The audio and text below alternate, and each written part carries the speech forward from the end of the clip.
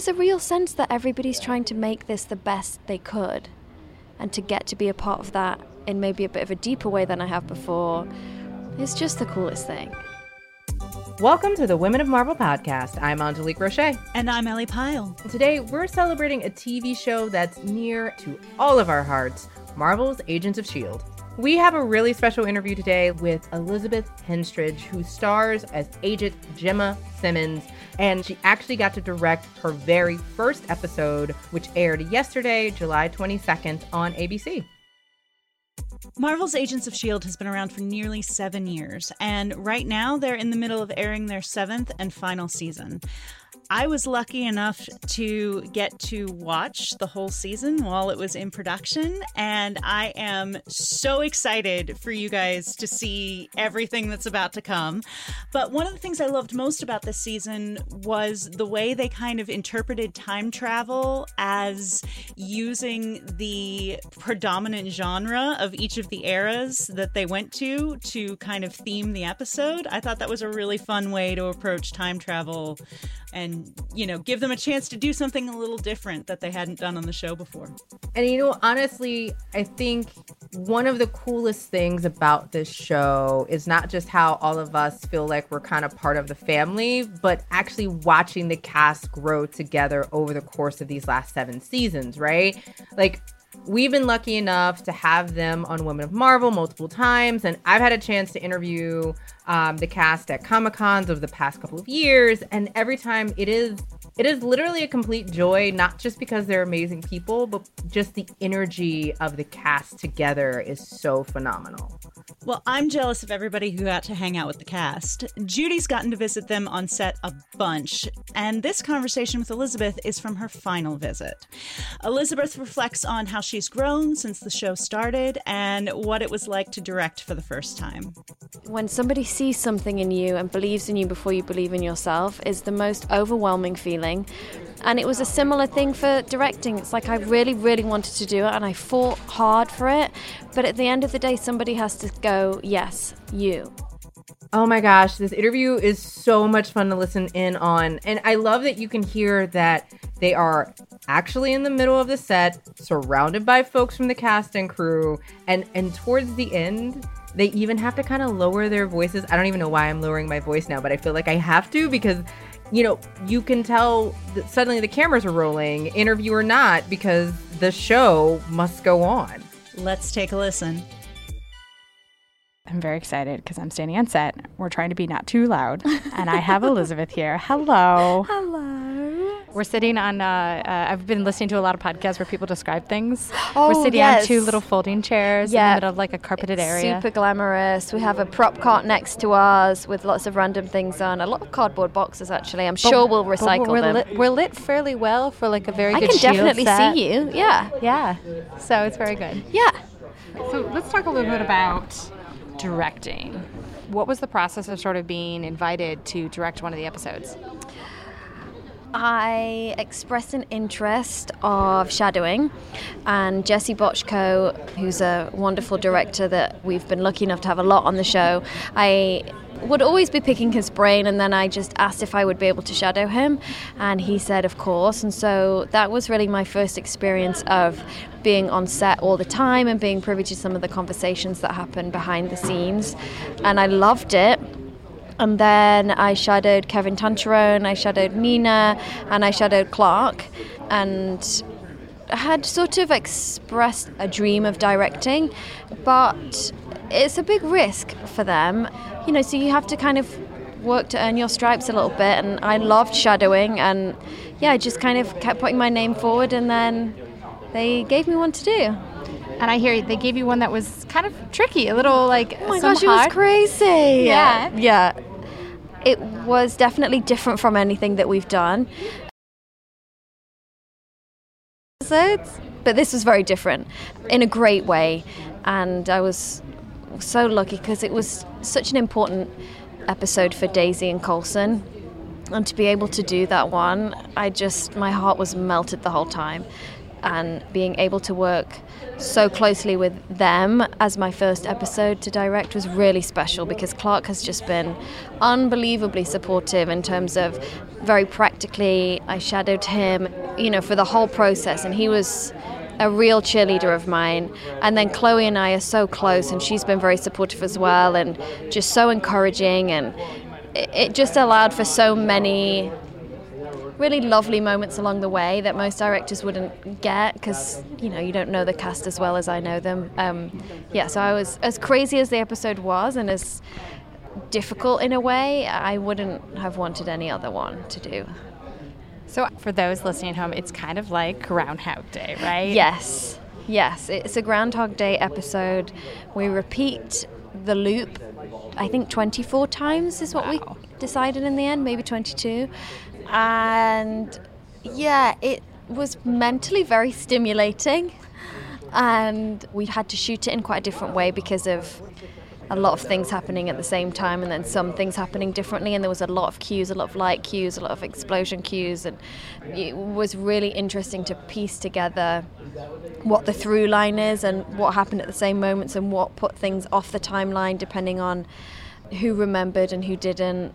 So we had to block shoot it, which we have never done on this show, which is where if you have a lot of scenes set in the same set, you'll shoot every camera setup by camera setup, which is just a bit crazy to get your head around. But anyway, we did that.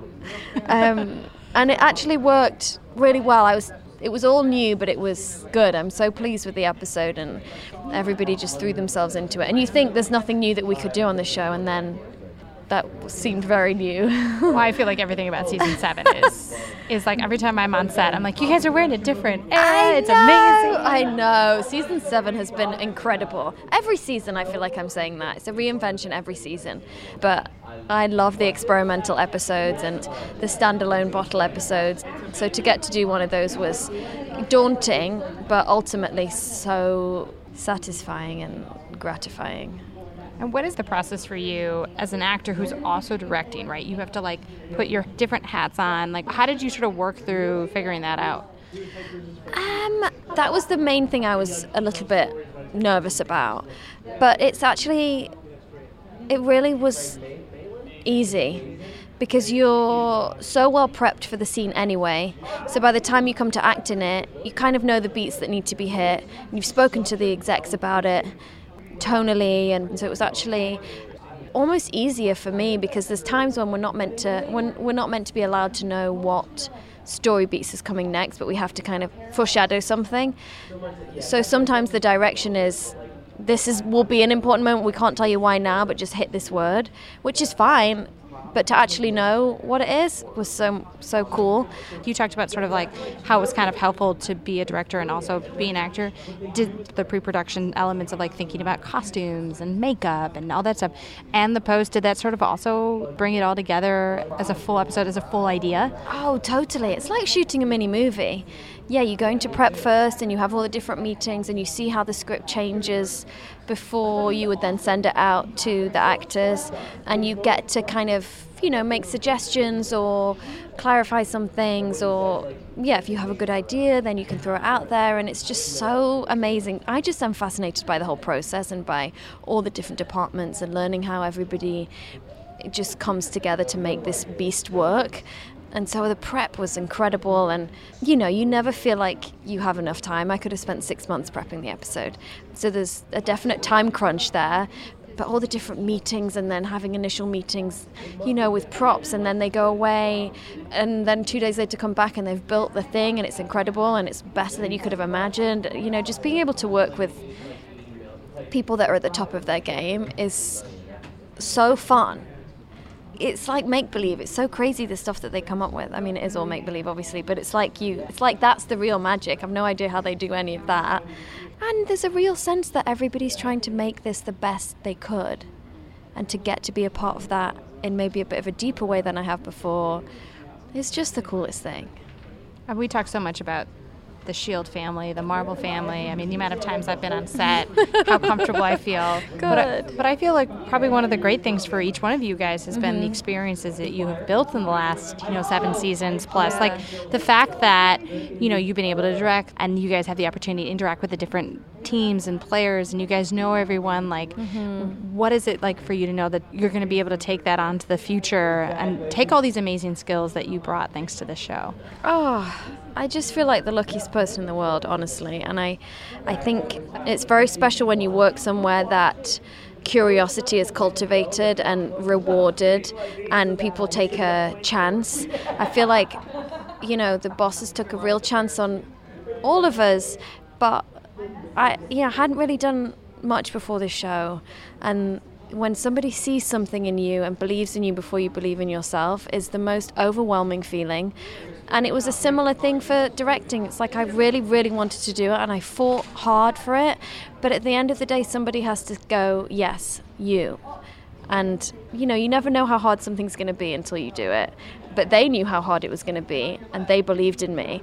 And so I really thought about that in, moments that just felt a bit overwhelming. I, really remembered that they knew how hard it was and they chose me to do it, that's what I'll take with me, of the, to be surrounded by people that believe in you and see something in you is incredible. And I hope that for everybody. And it's not always the case, sometimes you have to fight harder to be heard. But yeah, I think we all need to see that in ourselves a bit more, because I feel like we'd freaking conquer the world. Yeah, I mean, as women, we'll eventually conquer the world. We're doing it slowly. Or cats will. I think there's 2 options there. Cats.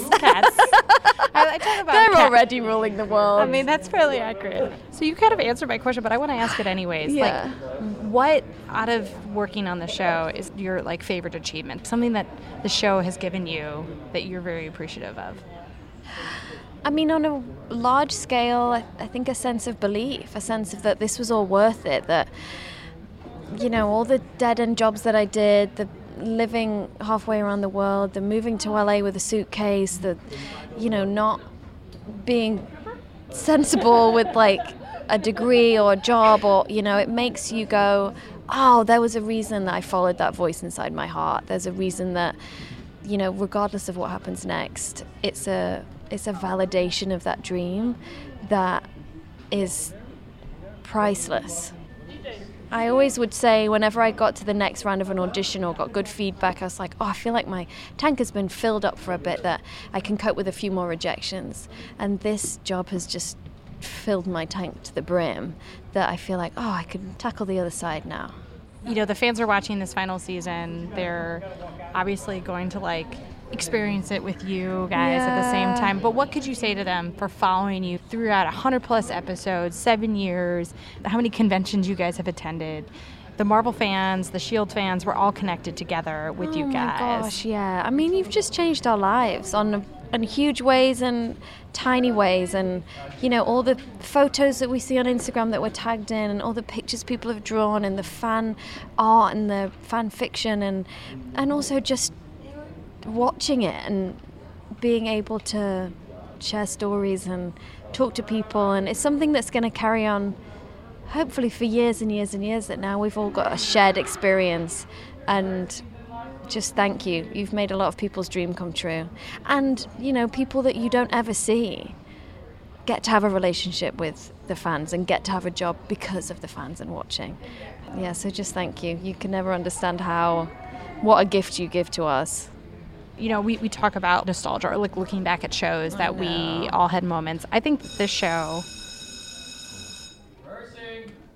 Oh, that's fine. I think this show, the fact that there were powerful women on the show through and through.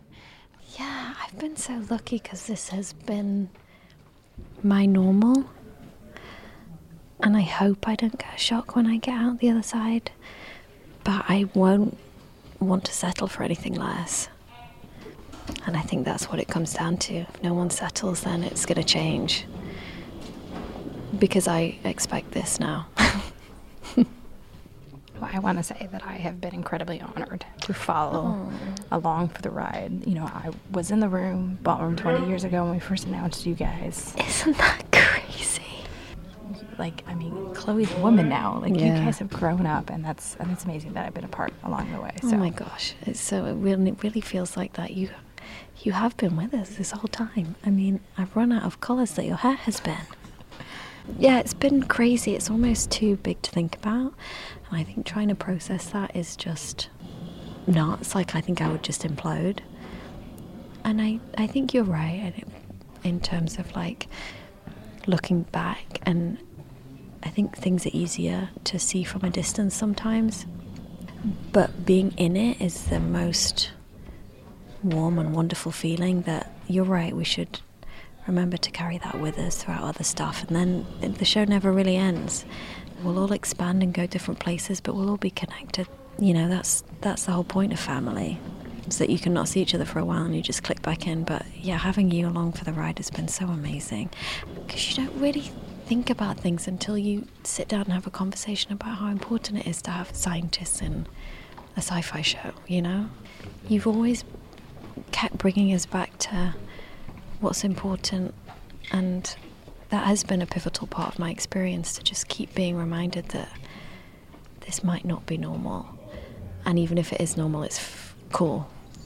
And I think that what S.H.I.E.L.D. has done is very important, and I think we will remember it, I hope so. Moving forward. And hopefully when we're on our 300th episode or our 15th anniversary panel, we'll have you guys back for a great, adorable reunion. We'll come out with our walking sticks and walkers and... I like how you aged us like 50 years in that scenario. I know. I feel like we've all aged on this show. We've been through a lot. Well, thank you so much for joining us, Elizabeth. You. And I'm so glad it was here. How perfect. Us whispering on the set, surrounded by, like, rubbish, basically. It's the most accurate experience of being on set. So true.